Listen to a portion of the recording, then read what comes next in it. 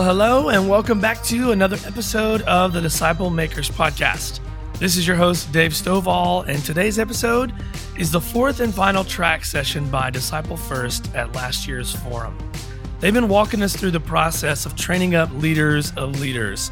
They started with the challenge, then the pathway, then the pipeline, and today's episode is the practice. Craig talks about some of the pitfalls of departmental leaders, things to watch out for when raising up or hiring new leaders, like how they handle the budget, getting a gauge on where their spiritual maturity is, things to look out for over their natural giftings or their charisma. And after the break, they dive into looking at the leader in front of you and figuring out what their weaknesses are and how you can help them walk through those in healthy and transparent ways. I hope that you benefit from this episode. I'm sure that you will. Let's jump into Disciple First last track session with Glenn Underhill and Craig Etheredge. Here we go.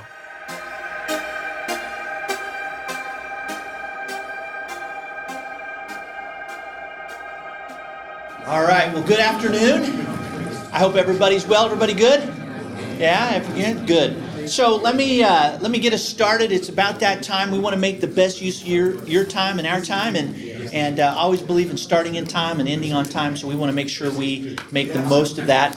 Let me take a moment and just say thank you for being here. I hope this conference has been uplifting to you, inspiring. I've told every group we've had through here, man, I get so inspired to be around leaders who are saying, what can we do to replicate the model of Jesus? Because we all know the only thing that the church has been authorized to do is to make disciples who make disciples. And we believe it's to make disciples Jesus' way of making disciples. And what we're going to be talking about here for the next hour is this idea of disciple-making leaders. We often, as we travel and work and consult with churches at Disciple First, we're always asked, how do you make leaders? We need more leaders, right? How many of you could say we need more leaders? We try to flip the equation and say it's not more leaders that you need, it's the right kinds of leaders that you need. Because we believe if you make disciples, you will have enough leaders. And let me say that again. If you make disciples, you will have enough leaders. So we believe that if you look at the life of Jesus, especially the last 6 months, if you know Jesus' life, you know that 2.5 years into his public ministry, he actually calls the 12 to be leaders of leaders. And it's in that last 6 months to 9 months of his ministry, public ministry, that Jesus shifts not from disciple making, but to leadership development.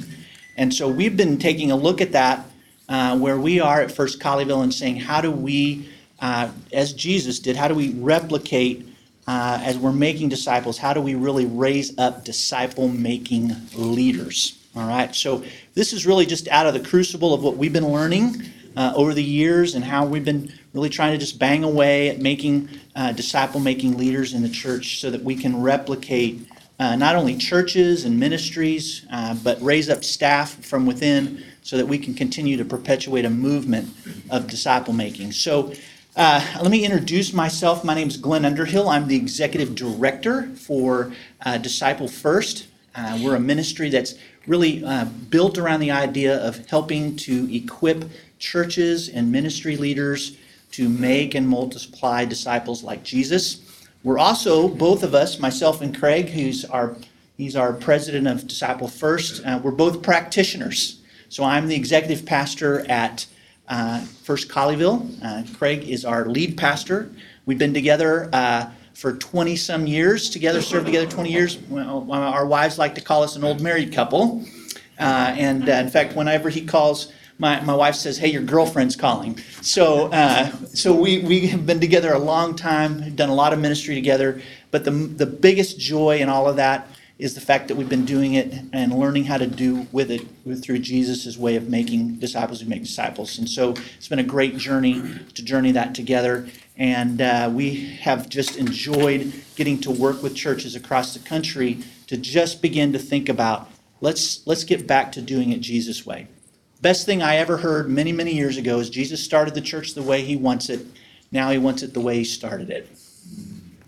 And so we want to go back to not chasing church models, but really looking at Jesus' model, right?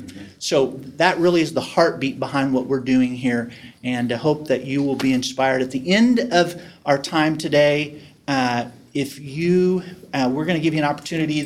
A lot of what we're talking about today is in a new book that we're getting ready to publish called Made to Multiply. It'll be published at the first of the year. We're going to give you an opportunity. If you want a free chapter, we'll give you a place that you can go on and text that, and we'll send you a free downloaded chapter to that book. But just want to make you aware of that.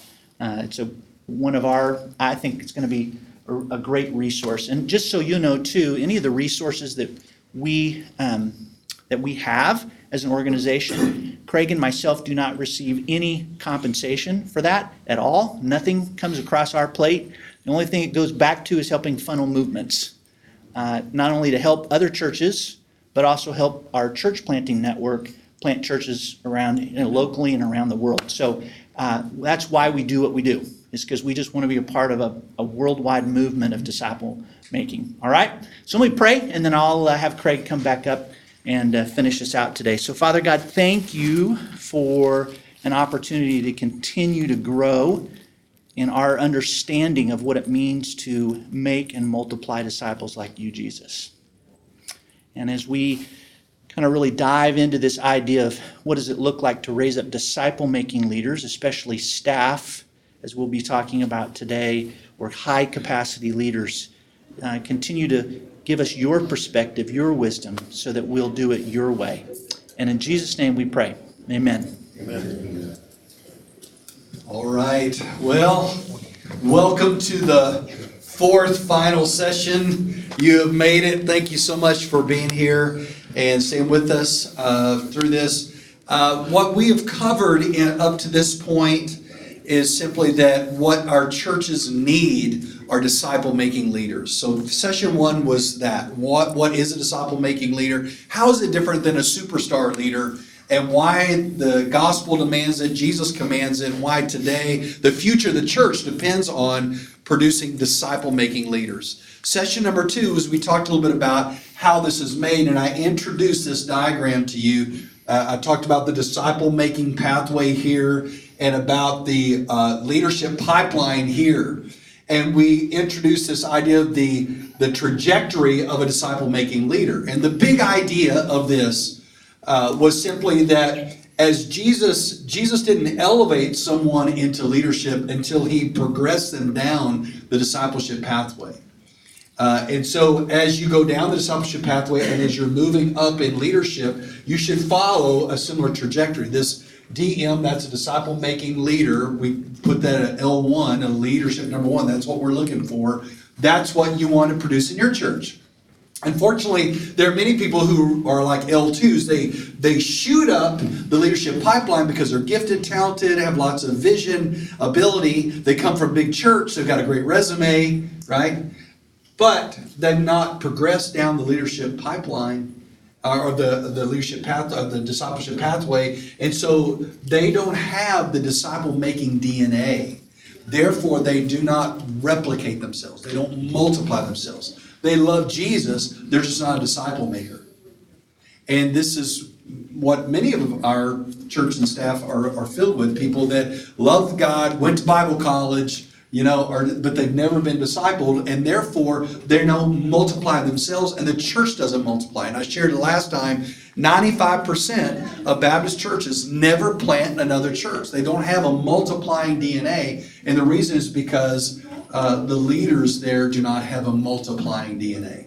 We also talked about in L3, which is someone who is a multiplier, but they never rise to leadership. And there are some people that could, but aren't necessarily being deployed into leadership levels of your church. So that's the big picture. We covered that on the first two sessions yesterday. And so now what we're asking the question is, well, then how did Jesus develop leaders that were disciple-making leaders? And so last time we got together, I talked about the team leads. How did Jesus develop leaders of teams? Okay. Today what I want to talk about is this group right here. How did Jesus develop departmental leaders? Okay, departmental people right up here. And so that's what we're talking about in this session today. And so a departmental leader is super important. This is someone who runs a department in your church. It could most often are paid staff, though some churches have high capacity volunteers that serve. But this would be somebody who runs your student ministry, someone who runs your kids ministry, someone who runs your adult ministry or your worship ministry, or some churches have a guest services ministry or an outreach ministry. But these are usually high-level leaders in your church that serve on that staff. I remember several years ago, I was on the board of a large hospital that's part of one of the largest hospital systems in the state of Texas. And we would go into board meetings, and there was a U-shaped formation of tables, and it would come in some docs that had their white coats on, and then all the senior leader executives of the hospital, and then all the departmental leaders of the hospital. And they would all sit around this horseshoe, and it was a high impact environment. All right, there were charts and graphs on the wall. People had to give an account for how they were hitting their metrics and what they needed to do and how they were going to reverse some negative trends and all this kind of stuff. But I walked out of there always feeling charged up. I mean,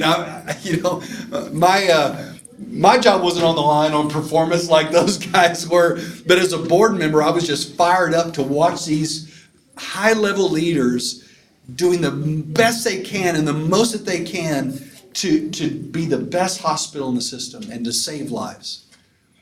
And I often thought, man, wouldn't we like to have that kind of focus and determination in the calling of the ministry that Jesus has given us, right?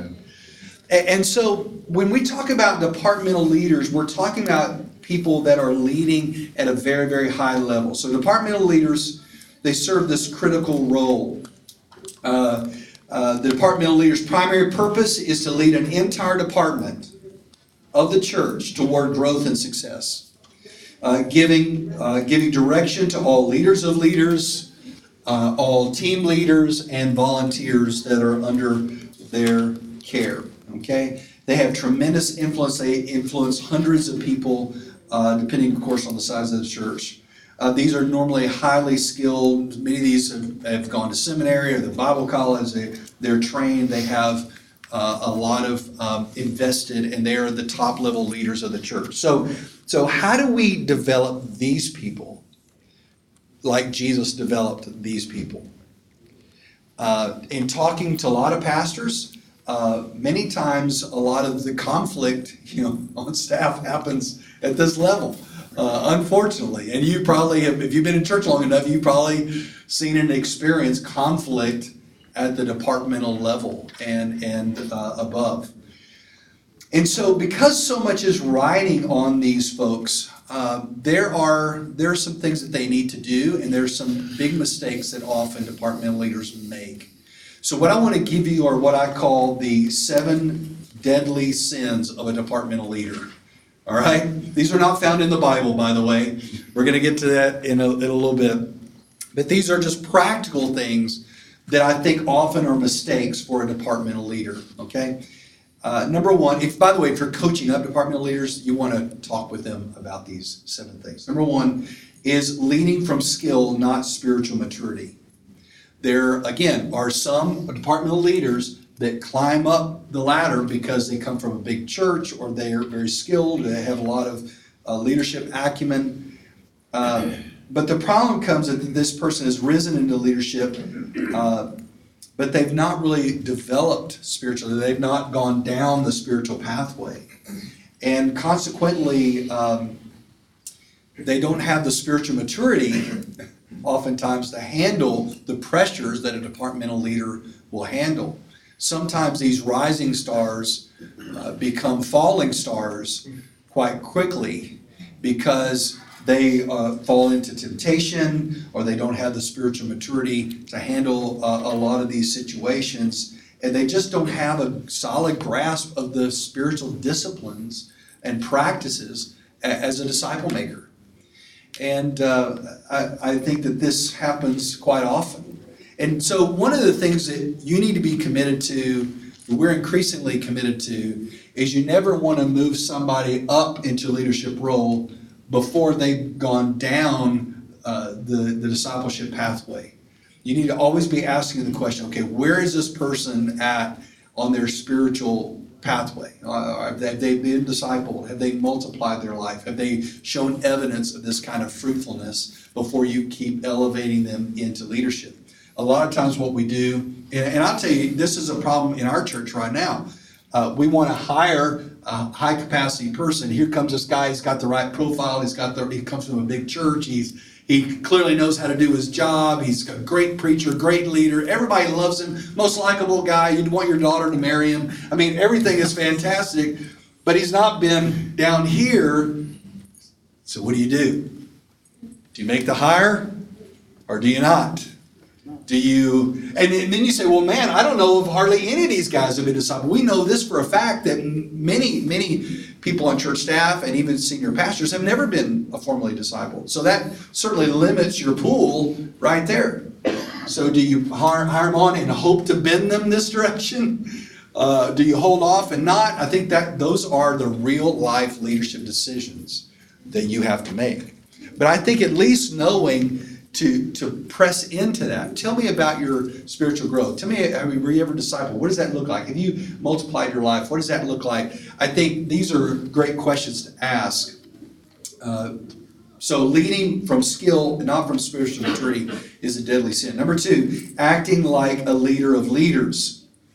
All right, now we haven't covered the leader of leaders category, but the leader of leaders' job is to make sure that these team leads are working well. Leaders of leaders are really hands-on in making sure that these teams are functioning right under them, the team leaders are functioning properly, and the job is getting done. So this is a very hands-on ministry layer. The departmental leader, though, has to do more than just that. The departmental leader has to think big picture.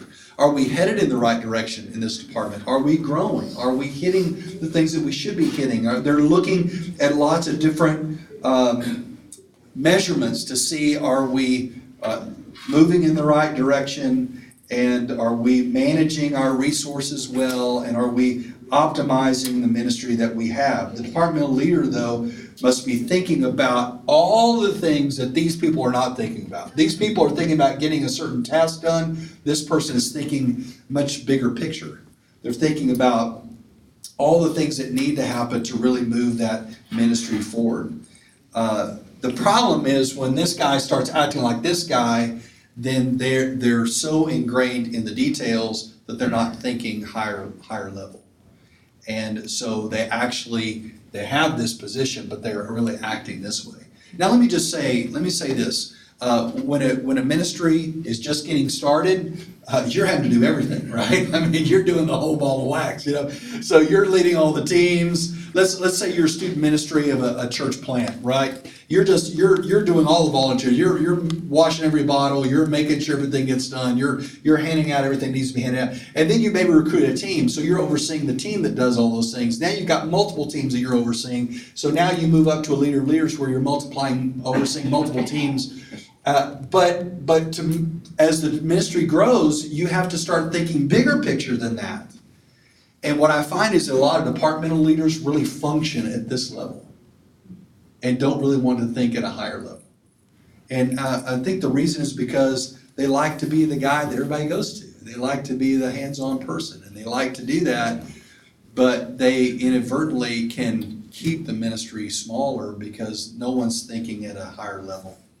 And so there's probably a lot more that could be said about that, but I see that often in departmental leaders. Number 3, not being a team player. You know, these departmental leaders, they can easily get siloed into they only think that their ministry is the only ministry on the planet, right? Or their only ministry in the church. Well, I'm the student pastor, and of course the student ministry is the only ministry that really matters here.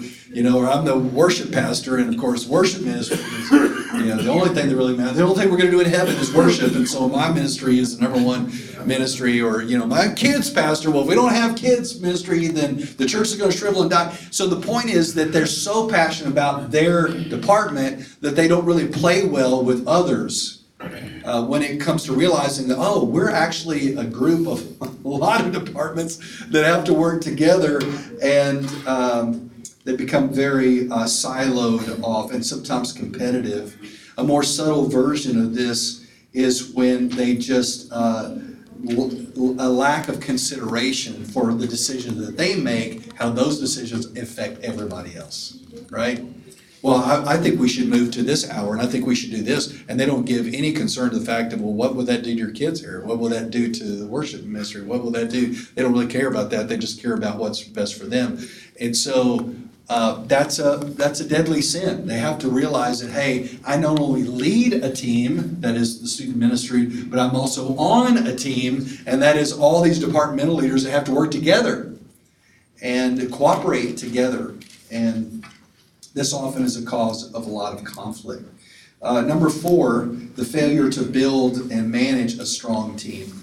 It's up to these departmental leaders to recruit people underneath them, to develop the people underneath them, and to grow their ministry. And if they are unable to recruit leaders and develop leaders underneath them, then their ministry is going to suffer. Most departmental leaders struggle in leadership development under them for 2 reasons. One is insecurity, and the second is a lack of discernment. Insecurity in that, hey, I'm a departmental leader, and I don't want to really recruit any good leaders underneath me because they may be so good that they would show me up, right? So I got to be sure I get people that are worse than me under me so that I'm always seen as the best person. Bad idea, right? A secure leader would go, I want the best leaders I could possibly have. That's just more gas in the tank, right? That's more stallions, pulling in the same direction. So they're going to go after those strong leaders, but insecure departmental leaders don't do that. They're intimidated by them.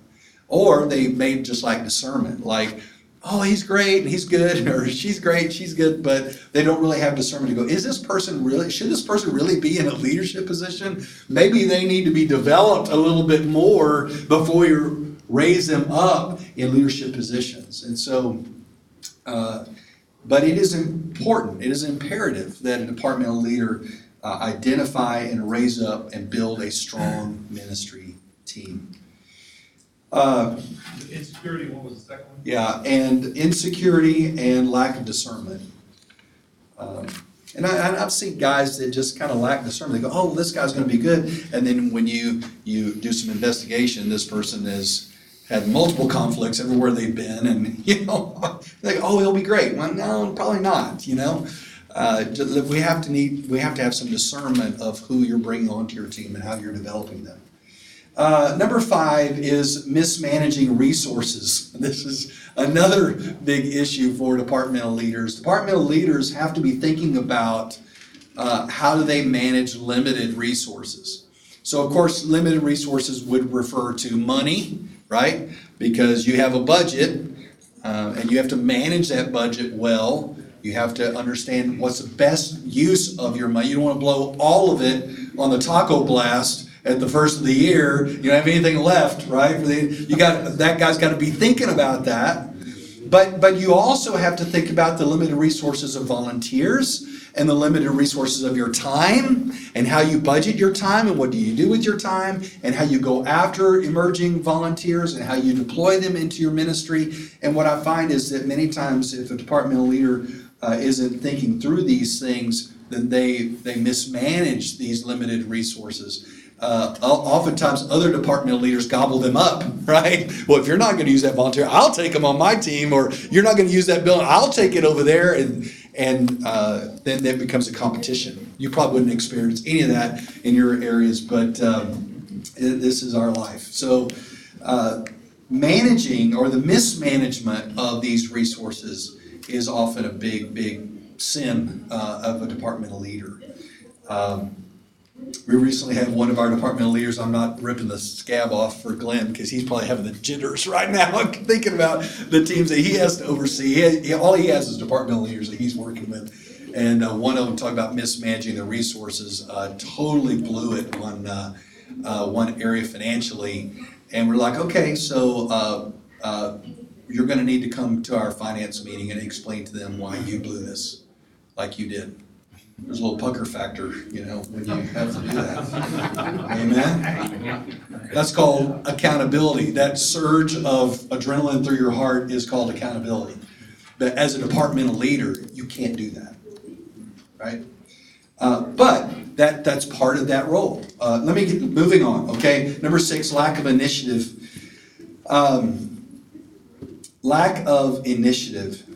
I can remember when I was a young leader in my 20s, and I was a departmental leader. I had a senior leader over me, and he said, Craig, let me give you a little advice. And I said, okay, what's your advice? And he said, whenever it's on Sunday morning, you need to walk fast wherever you walk. Just walk fast. If you're going to get something, just walk fast. And then walk fast over here and walk fast over there. And people look at you and go, look how fast he's walking. Look how hard he's working. Let's give that man a raise. Right? Look how hard. But he said if you walk slow, then people think, look, they're not even walking very fast. They're not working very hard. Why are we paying them that much?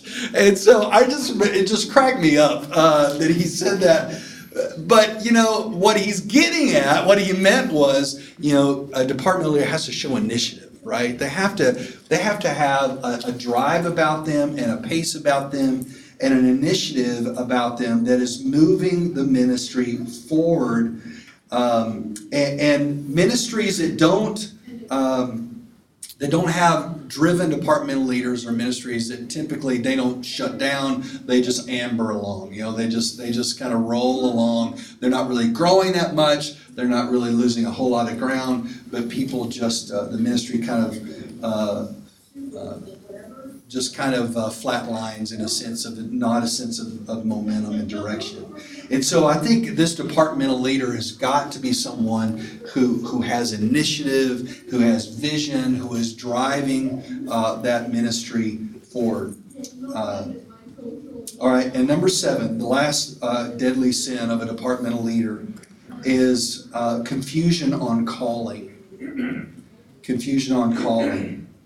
When a person gets to this level, they need to be very clear on the calling that they have in ministry. I think that you can clearly have volunteers all the way up to even leaders of leaders. You can have volunteers there. But I think when you get to a departmental leader, you really are looking for someone that has a sense of call to ministry vocationally. Now, in one sense, we're all called to ministry, right? We're all ministers. We've been given gifts, empowered by the Holy Spirit. We're called to minister. But there is a sense, I believe, of a calling to serve on a church staff, a vocational calling to ministry. 2 Peter 1:10 says, make every effort to confirm your calling and election, because if you do these things, you will never stumble. Now, of course, while Peter's talking there about your call to follow Jesus, I think that there is a call to pastoral ministry. And I think that this person needs to be dialed in on their call. A call originates from God. Has God called you to serve at this capacity, in this level of leadership? Is this a call of God? Think about Moses. God spoke to him through a burning bush. Paul, it was through a bright light on the road to Damascus. Samuel, it was a still voice, right? But I think that there has to be some sense and articulation of a call to ministry. That John Newton, the author of the song Amazing Grace, once said, quote, "None but he who made the world can make a minister of the gospel," end quote. And so he's just saying that our calling really comes from God. Recently we had a young guy on our staff team, and he's skyrocketing in up the leadership pipeline. And man, he can sing, he can lead, he can preach, he's good looking, he's charismatic, he's fun, he's friendly. Everybody likes him. Everybody's like, oh man, if we could clone him, And he worked with us for less than a year, and then he quit to take a secular job. I was like, well, what's going on here? Why are you quitting to take a secular job? And then as we really pressed in, he said, I don't think that I really ever felt called to ministry. He said, I just had a lot of talent and I love Jesus, and everybody said I should be on church staff. But when he began to dial into it, never could articulate a call to ministry. I think this is really important, especially at this departmental leader level. So what are you looking for? Well, let me give you a couple of things. One, first, is there a strong, unabated desire to serve the Lord through vocational ministry? Is there a desire? 1 Timothy 3:1 says, if anyone desires to be an overseer, that's a good thing. So there needs to be a desire to serve God in a pastoral role. Number two, is there a gifting of the Spirit of God? Ephesians 4:11 through 13 talks about a God set apart, pastors, evangelists, teachers, for the work of ministry. So do they have a gifting in this area that's been affirmed by the church? That really kind of leads me to the third thing. Is there confirmation of that call by people who know them well within the church? Are there people that would say, I sense that call in your life. I see that gifting in your life. We know you, been walking with you. We've seen your development spiritually, and we affirm that. When I felt called to ministry, it was in a small church in Lubbock, Texas. And there were people that I was in fellowship with that affirmed that and said, we agree. We see the Spirit of God at work in your life, and we affirm that call to ministry. Number 4, is there an inner call of Jesus to serve him in that way? John 21, Jesus said, Peter, feed my sheep. Do you love me? Feed my sheep. Is there an inner sense that Christ has called me to do this? And then lastly, is there a conviction that to not follow this call would be sin? Right? Is there a sense that if I don't serve the Lord in this way, then I would be disobedient? I think that these divisional leaders or departmental leaders, they need to have a clarity of their call. And that's really important. If you're leading these people, you need to be sure that those things are clear in their mind and in their heart. All right, so these 7 deadly sins are, again, just practical things that you expect a departmental leader to avoid, and maybe some of the areas that are a source of conflict. So how did Jesus develop these departmental leaders? And so what we're looking at is, here's the departmental leader level, and we're looking at how Jesus developed these leaders. And we're going to focus in on this last 9 months where he is really raising up and training his leaders that are going to eventually lead the movement forward. This is one of the last stages of Jesus' leadership development. Okay, so how have we done this? Well, earlier on, Jesus makes sure that they have a heart, a shepherding heart. We saw that last time. This time he deals a lot with skills. I don't have any idea what they're doing over there.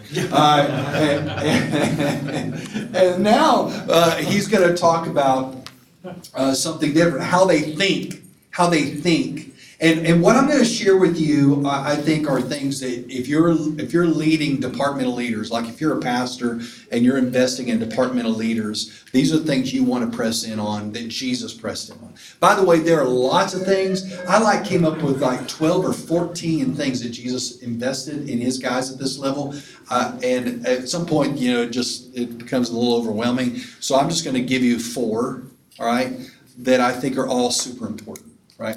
So here's the first one, motive. What is your motive for ministry?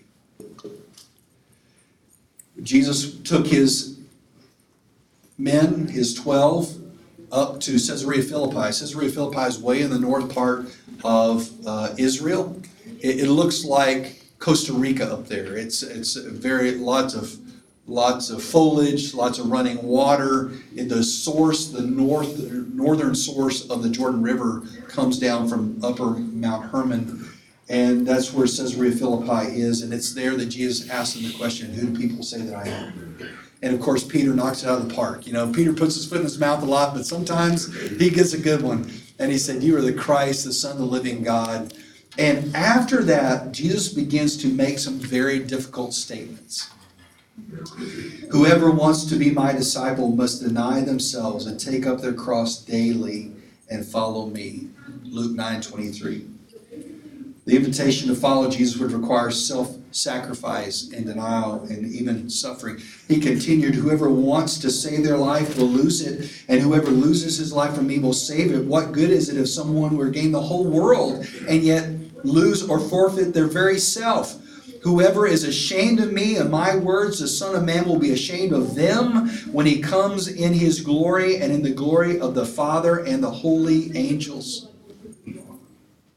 From this point forward, Jesus fixates his mind and his thoughts on the cross. He is fixated on going to Jerusalem. He's going to move down. He's going to move into a period in Perea, and he's going to come marching his way, as it were, one step at a time toward Jericho, and then up that climb to Jerusalem to give his very life. Jesus is fixated on the cross, on giving himself away.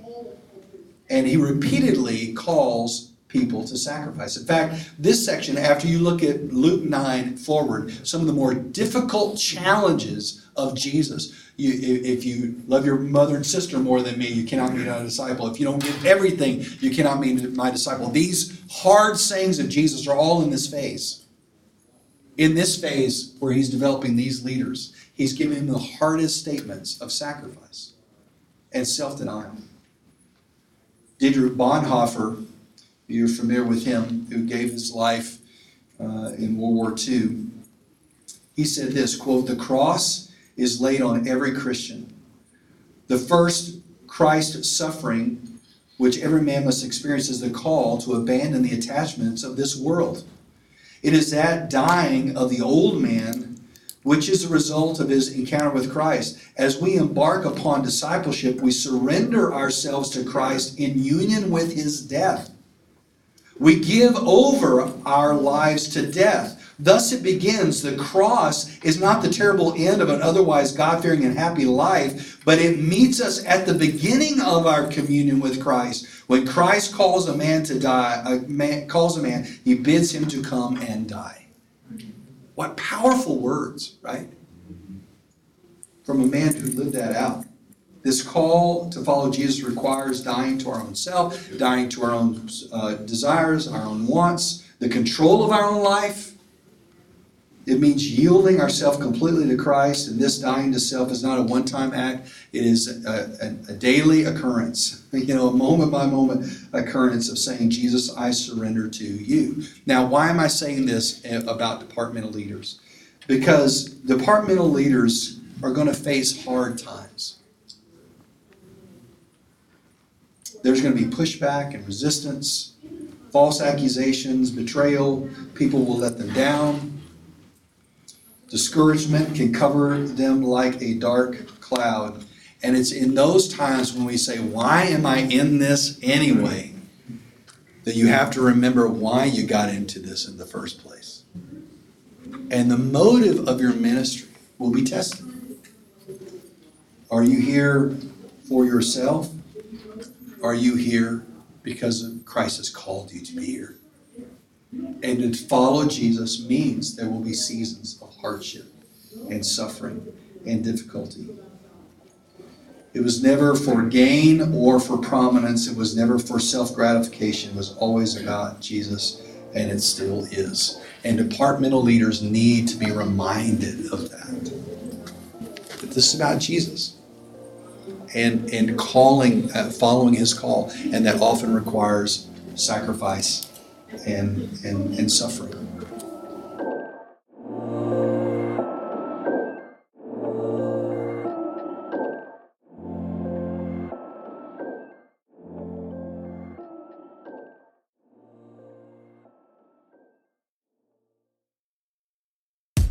Hey, I hope you've been enjoying this episode so far. I wanted to take just a second to tell you about the discipleship.org collective. It's an online community designed for disciples and disciple makers. And if you're a follower of Jesus, then you fit in one or both of those categories. And we made this website with your needs in mind. The website itself is super cool because it's like stepping into a virtual church building. There's a welcome center, an auditorium for main events, and even some classrooms. Right now, you can get free access to this collective where we provide weekly webinars, we've got ebooks, and even disciple-making assessments for you and also your whole church. And don't mistake this for just a website. It's actually a community for disciple makers. Basic membership is free, but there's also a premium access option that includes courses, certifications, and online gatherings with other leaders from around the world. So go to discipleship.org/collective and sign up for your free membership today.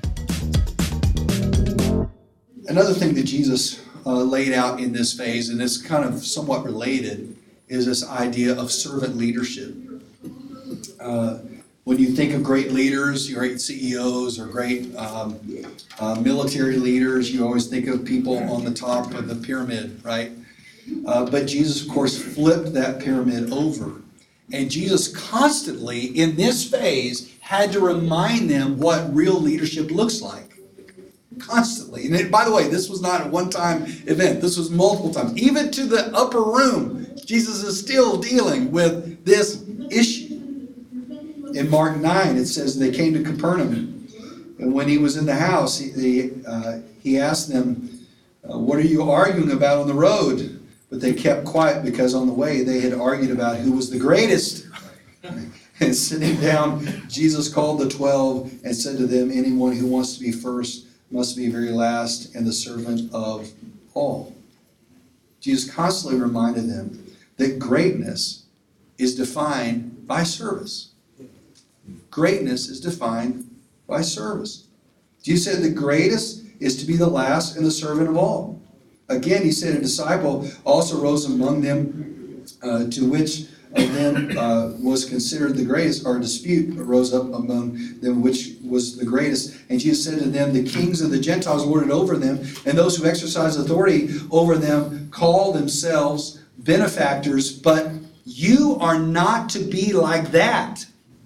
Instead, the greatest among you should be the youngest, and the one who rules to be one who serves. For who is greater, the one who is at the table or the one who serves? Is it not the one at the table? But I am among you as one who serves.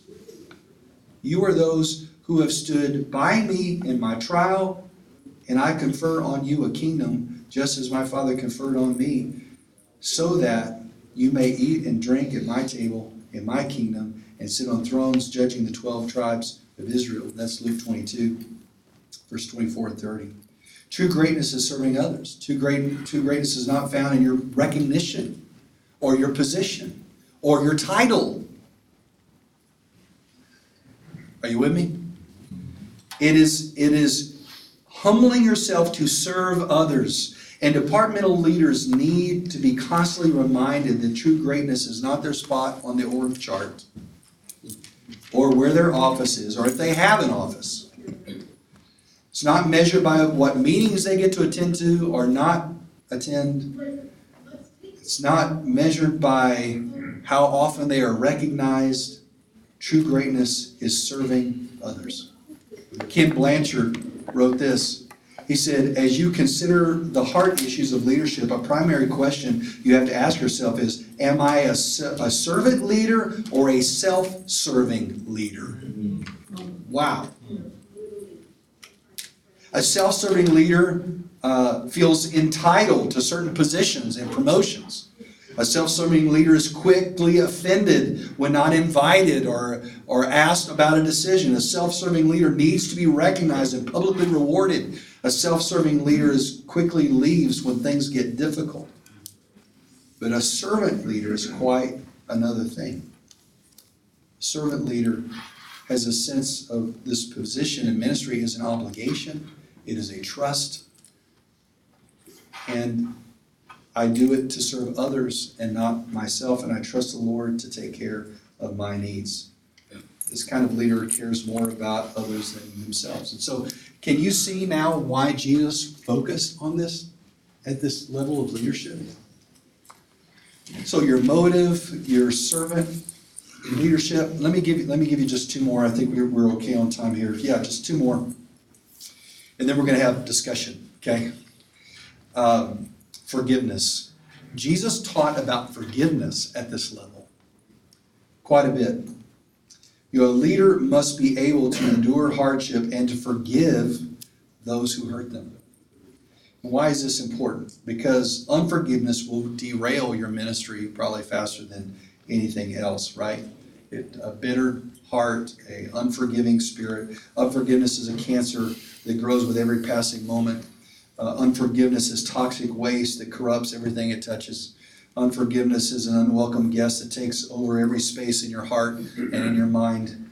And it's interesting that, and altogether appropriate, that this tutorial of forgiveness that Jesus is about to give his disciples comes on the heels of conflict. He's talking about how to have conflict in Matthew 18, and here's a process that you got to go through in resolving conflict. And good thing is we don't deal with any conflict as departmental leaders, right? All the conflicts are resolved. Actually, the truth is all the conflicts that bubble up down here land right here, right? All the junk, all the stuff that couldn't get resolved lands right here. So the departmental leader deals with more conflict than probably anybody else, because everybody below him is just passing the buck up, right? And so the departmental leader finds himself dealing with a lot of conflict, and usually by the time they get it, it's pretty heavily charged. And with conflict comes an opportunity for hurt and the need for forgiveness. And so Jesus is coaching them. This is how you deal with conflict, Matthew 18. And then at the end of that, Peter goes, so how many times are we gonna have to do this, Jesus? We gotta take another, and we gotta go to this person, and then we tell it to church. We gotta go through. How many times are we gonna do this? 7 times? And of course, Jesus responds, 70 times 7, right? Matthew 18, verse 22. He's basically saying, Peter, forgiveness is limitless. Forgiveness holds no boundaries. And then he goes into the story about this servant that was going to be thrown in jail, and the king had mercy on him, and then he goes off and starts choking out somebody that owes him some money. And at the end of that story, Jesus says this is how your heavenly Father will treat each of you unless you forgive your brother and sister from your heart. Pretty solemn warning. In light of all that Christ has done for us in taking our sin away, paying our sin debt, how can we live with unforgiveness in our heart toward a brother and sister? And I think this is important for departmental leaders because we deal with conflict so much that we can easily be hurt by church members and hurt by other staff members, and there's probably not a person in this room that has not experienced some level of hurt. Me included. And when you lead at this level, many times you have a target on your back. Not just for people, but the enemy as well. To take you out, to make you discouraged, make you embittered, make you want to quit, so that everything grinds to a stop. And these wounds can only be washed clean through forgiveness. That's the only way it can happen. And honestly, as you continue in ministry, you have to practice forgiveness over and over and over and over. And so forgiveness is not just a one-time event, a peculiar one-time moment in time. It is something that you practice on a daily basis. To release these things to the Lord and to ask Him to heal your heart so that you can move forward. And I think it's very insightful that Jesus not only talks about sacrifice and not only talks about their motive and what real service looks like, but also talks considerably about forgiveness at this level. And then let me just give you one more. There are others, like I said, but I'm just, for our sake of time, let me give you one more. And that is multiplying the movement. Jesus really focuses the men at this level on multiplying the movement. He's been training them. And in Luke 10, verse 1 and 2, it says, after this, the Lord appointed 72 others and sent them 2 by 2 ahead of him to every town and place where they would go. And he told them, the harvest is plentiful, but the workers are few. Ask the Lord of the harvest, therefore, to send out workers into his harvest field. So Jesus has already trained the 12. He sent them out. It's very interesting. In Luke chapter 8, verse 1, Jesus is training the 12, and he goes out with them on a preaching tour. In Luke chapter 9, verse 1, Jesus sends out the 12 on their own, and they come back and report. And then chapter 10, the 72 go out. Now, we do not, so I'm going to share my little bias here. There's no direct verse that says, now the 12 ended up taking the 72 out and they multiplied. All right, I give you that. I think that is what happened because the 72 just didn't appear out of nowhere, right? The 12 certainly knew who this other next layer of leaders were. They most certainly had relationship with these people. And so, in fact, you get to Acts chapter 1, they got to pick a new report for Judas, and they probably dipped into Matthias, probably one of those 72. We don't know that for sure, but that's probably a good chance where he came from. And so I think that those 12 did take out the 72, and that's where you get this multiplication of Jesus to the 12, to the 72, and then to those that they would win to Christ. 4 generations of multiplying movement is already begun. But Jesus focuses on this challenge of multiplication. And this is what brought him great joy. In Luke chapter 10, verse 21, that's one of the only places where we have Jesus filled with joy. When he hears back about how the movement has gone now to the 4th generation. In Luke 10, this is what he says. Then he turned to his disciples. Now, this may be his 12. I think it's his 12. This is how I interpret it. I'm open for correction, all right? But I think he's talking to his 12 now. And he turned to his disciples and said privately, blessed are the eyes that see what you see. For I tell you that many prophets and kings wanted to see what you see, but did not see it. And to hear what you hear, but did not hear. In other words, he's saying, guys, you have no idea what a big deal this is. Guys, there are prophets. Elijah would have loved to have seen this in his day. Jeremiah would have loved to have seen. Isaiah would have loved to have seen this. But you get to have a front row seat to the movement that God is using to sweep around the world. I can just see Jesus saying that. And he just wanted to instill this heart in his leaders for multiplication and the importance of multiplication and where the joy is in multiplication. And the multiplication is not optional. Multiplication is not just if you really get good, maybe you can get there. No, multiplication is the end goal. It is the end game. It's not something to be celebrated every once in a while. It's something we celebrate all the time, and we're constantly moving toward. And multiplying leaders is the only way to fuel the movement. And departmental leaders need to remember that multiplication is what Jesus has called us to. Multiplying the movement, multiplying your leaders, multiplying the church, multiplying your influence. This is the end game. This is a scorecard when it comes to Jesus' view of ministry. And why? I've said this before, I'll say it again. Without multiplication, there is no movement. If every church stopped multiplying, the gospel would stop advancing. So Jesus constantly says the movement matters, multiplication matters, and he constantly drives that to his disciples. So departmental leaders, there's a lot on them at this level. They really set the course and set the culture of the church. Most of you are probably departmental leaders or senior leaders in this room. And so, man, we need disciple-making leaders at this level, right? We must have them. And it's interesting that while we need to train them in skill areas to avoid the 7 deadly sins, Jesus always drove back to the heart, to the motive, to how you lead. It's not about you. And calling them to the joy of multiplication and the practice of ongoing forgiveness, which I think is what often derails departmental leaders and causes them to quit. And so Jesus addresses these issues head on. So if you're leading leaders like this is what you need to talk about.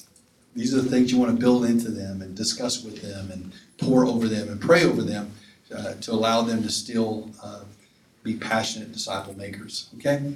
So we're going to call up Glenn. This is your favorite part of every session when Glenn gets to come up. And Glenn, so you've heard these 4 things about how Jesus developed departmental. That's all your world is dealing with departmental leaders, all right? Did you get the shivers when I read those 7 deadly sins? Did you have flashbacks of any? Mismanaged one, yes. Yeah. I'm just dealing with it. Yeah, just deal with that. So, talk to us about what are the conversations like that you have with your leaders about this idea of motive and about servant leadership? Yeah. So, if you come to my office, I have a big round table in my office because I like conversation. And so, again, it's when we talk about something that was successful, maybe they ran an event or a program. First question I always ask is, how did that make you feel? Well, man, because I'm trying to cultivate this idea of what's the motive behind why you did. What's the success? Because we targeted what a success was, but what did it do internally? So I believe that good questions always get to where I want to drive something towards. So that would be my biggest issue when I'm dealing with my department leaders is when I'm bringing them in, I'm constantly asking questions. I'm constantly saying, hey, let's talk about this. I utilize, if you guys are familiar with Ken Blanchard's situational leadership, I utilize the 4 phases, and I'm just trying to figure out. So I'm like with my leaders, I know exactly where they are on the grid of the 4 quadrants, and I either need to be giving them directive, I either need to be giving them support and direction, or I need to be giving them just support, or I'm just letting them fly. If I'm letting them fly, which I have a few guys on my team I let fly because they've proven themselves as leaders. It's just a lot of coaching questions. It's just a lot of questions, getting a lot of feedback. But if I'm in the other 3 quadrants, lots of questions, lots of time. I give probably, in any given week, I'm giving probably to my department leaders, I'm giving at least 50% of my time to my department leaders. I do a tactical meeting once a week with them. I do one-on-ones. We do a Monday morning. They're in my office Monday morning, and I want to know, what are your top 3 priorities for the week? And then we kind of do a stand-up meeting. They let me know what they're doing. I might redirect them on those priorities because it's, hey, you might want to think about this, or you might want to point towards this. So for me, it's just spending a lot of time. And then I'm in their offices occasionally, bouncing in, how you doing, what's going on, what's happening. So I guess that's where I spend a lot of my time, is just, and then I'm also listening a lot too. I'm listening for things in what I'm hearing, and are they addressing, and do I need to help them address certain things? Or because if I'm hearing something over and over, like recently I had a staff member on our team that's had a lot of conflict. So I've had to do some retraining on conflict resolution, right? Because you want to keep getting better at it. Just pulled them aside and said, hey, let's spend a half a day together and let's talk about conflict resolution. And oftentimes what I'll do with my department leaders, if they're struggling with conflict resolution, is I'll ask them to call that person. Let's all 3 meet together and let me help you walk that out so you can watch me do that with you so that you're learning how to do it and get better and better and better, and you feel more confident in it. Because a lot of times your department leaders are just not confident in certain things. They just need some confidence. Talk to us a little bit about what you've just said. I think is really important, that you meet with them on a regular basis, that you're coaching them, you're asking lots of questions, you're listening a lot, and then you're giving redirectives as they need to. So you're listening for if they're developing a bad attitude, they're developing an entitlement, or they're developing that kind of thing, then you're going to be redirecting them on that as to the motive or their servant leadership or that kind of thing. How do you deal with this issue of forgiveness? Because a lot of leaders are hurt. Sometimes they come to you because they have church hurt from past experiences. Sometimes they're hurt from people in the church or on their staff team. How do you deal with that?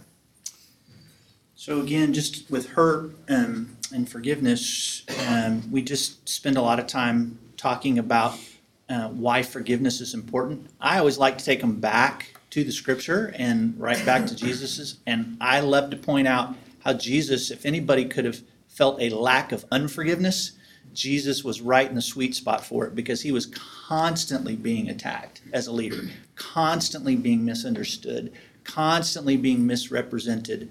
And I go back to that and I say, let's just look at Jesus. How did Jesus respond in that situation? What would you do? Let's talk about how there might be some similarities. Why is there a deep sense of hurt and pain? And what can we do to help you walk that out? And so again, in my coaching style, it's just I go back to the questions. I'm just asking a lot of questions, having them come to some answers. What would you think do you need to do, and how can we address that specifically? And I will say this, if you have a staff member that's dealing with a lot of conflict, I always go back to conflict starts at a heart, oftentimes. Because if you're not in right relationship with God, you have a really hard time being in right relationship with others. So it always generally comes back to that issue. If I've got a staff member that's having lots of conflict, I got to go back to the heart and say, is there something missing at the heart level, at the character level? Is there something we need to address? Not like, hey, you're getting fired, but there's something not right. Let's start there and figure out what's going on at the heart, because it's often a not right with God piece, which often comes out, and then we got to address that and work that out. Thank you. Well, I think we got time for maybe 2 questions. Yeah. I'm senior pastor of a small church with about 135 members, about 75 to 85 on an average Sunday. As I look at that structure, you're talking about staff members and all this stuff, I see myself as the organizational leader, I see my elders as the department leaders, my staff as the leader of leaders, and then volunteers as team leaders. I mean, would that be an appropriate application possibly coming out of that? I mean, because my staff I have 3 part-time department heads, and then I have an administrative assistant. Right. Right. But we have to contextualize that to the different sizes of organizations. That's true. Yeah, and I think this is a scalable thing. The issue on departmental leaders is just who's running the kids area, who's running the student area. Those would be your departmental leaders. Those would be staff for me. Yeah. Okay. So then I would say you would have staff here then probably. Your elders may be kind of up here that you're reporting to on what's going on, but you would have staff, and then oftentimes, and we didn't get to this, and of course if we had one more time we can talk about it. This little guy right here, this leader of leaders, it often gets squashed in a church, and I think it's a reason why it stifles church growth. We need to raise up more leaders and leaders, but oftentimes our volunteers. We just empower volunteers with more authority. What training do you do if there's different levels, actually content training? Right. So what we've provided in the book that we're printing off, we're publishing this year, will have source content training for each level. And then if that's helpful, then we may backfill that with actually just a little Bible study for each one. So you can take all your team leads through this little Bible study together, or these 5 or 6 things. That'll be in the book. Yeah. And those may even be companion. We may expand that later, depending on how that goes. Yeah. Kind of a 2-part question. To develop what you're talking about here of disciples and leadership, it's going to take some time, several years. How long do you guys see when you work in churches? How long are you seeing before a church says, we're making some progress here? Like you guys said, you're practitioners, so you continue working with it. Right? Never arrive at the day, I got it all figured out. Right. But the second part of that is many pastoral roles are changing every 3 to 5 years. Right. Yeah. So you're right. Longevity and You're right. So practically how this works out, let's say in our church, is that I want to lay down the pathway. I want to be sure that I move everybody down the pathway. And as much as I can move staff down the pathway, then I'm producing disciple-making leaders, because no matter where you are in your leadership structure, you're moving them down the pathway. You're bending it to this optimal trajectory. Does that make sense? And so I would start right here. Most churches don't have a clear disciple-making pathway. They don't know what the steps are to identify what growth is, and their staff aren't leading out necessarily in that. They're just running kind of back to the map or the menu, right? We said, we got a lot of menu, we're doing a lot of activity, but are we moving people somewhere? So that's where I would start. Then I would come back and deal with, okay, now let's talk about pipeline a little bit. Now that we got this rolling and our people are moving down there, they're multiplying. Now let's talk about our structures and how do we help every leader get better and better in their disciple-making pathway? How do they grow spiritually? I think maybe you might be asking too, typically what's a time frame? Yeah. So in churches that we're working with, in our own context and experiences, we were transitioning. So again, every place is different, right? But typically it takes between 3 to 5 years to begin to see real traction and real movement and real progress, depending on where you're at and what things you are doing along the way to get there. So as pastors, if we're going to be disciple-making pastors, we're going to make a long-term commitment to an area in the church. We say to every church that says that we're working with, we say, if you're going to do this, you've got to be thinking about that you're going to have some longevity, because it's not even worth it if you're not committed to seeing it all the way through to the end. I was at my first church for 11 years, and the second one is this one I'm at now for 14. So you can't bounce around a lot and expect to bring substantial change, right? Because they're trying to figure out if they like you in the first year, right? They don't even know if they like your preaching or not, right? All right, yeah, one more question, then we'll close out. Is that 3 to 5 years with the leadership pipeline in addition to the growth? Is that the whole picture, or is that just on your growth pathway? It's both. Yeah, it's really both. But again, that's just a thumbnail. It depends on the size of the church. It depends on how much you've already got in place. Some people already have certain things in place. So I think it just every church is like an individual. They're all unique. And so our role is just to help you guys think that through. And what are the next steps for you? Okay? And so, Glenn, you might just share with them a little bit more about that, and then we'll close it out. Yeah, so if you'd like a free chapter from this new book that we're publishing called Made to Multiply, which talks about all of this and at a much deeper dive level, you can text the word M2M and we'll to that number, and we'll be happy to send you a free chapter to that. And it will also give you updates as the book is getting ready to be published. Also want you to know that we have a lot of resources, and a lot of what we did in our journey to moving things forward is in a book we produced called Bold Moves that you can find out at our resource table that will help you kind of think through some of the 7 bold moves that we made as we were working along this process to do what you see up here today. We'll be sticking around, hanging out, we'll stay as long as we need. You can ask any questions you have. Other than that, thank you for being here. If you'd like this PowerPoint presentation, you can also go out to the table and you can give our guy out there, our team member Keith, your information, and we'll get the PowerPoint sent to you as well.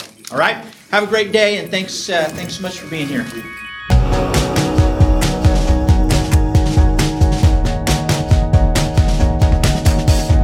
Awesome stuff from Glenn and Craig. I really enjoyed the past 4 episodes. I hope that you have. I'm sure that you have. Coming up next, we've got the track sessions from Exponential at last year's National Disciple Making Forum. Hey, if you haven't gone over to thediscipleship.org/collective and signed up for your free account, you are missing out. There's an awesome online community there where we have online seminars and webinars, and it's just a really great resource for you to connect with other disciple makers around the world. So make sure you do that.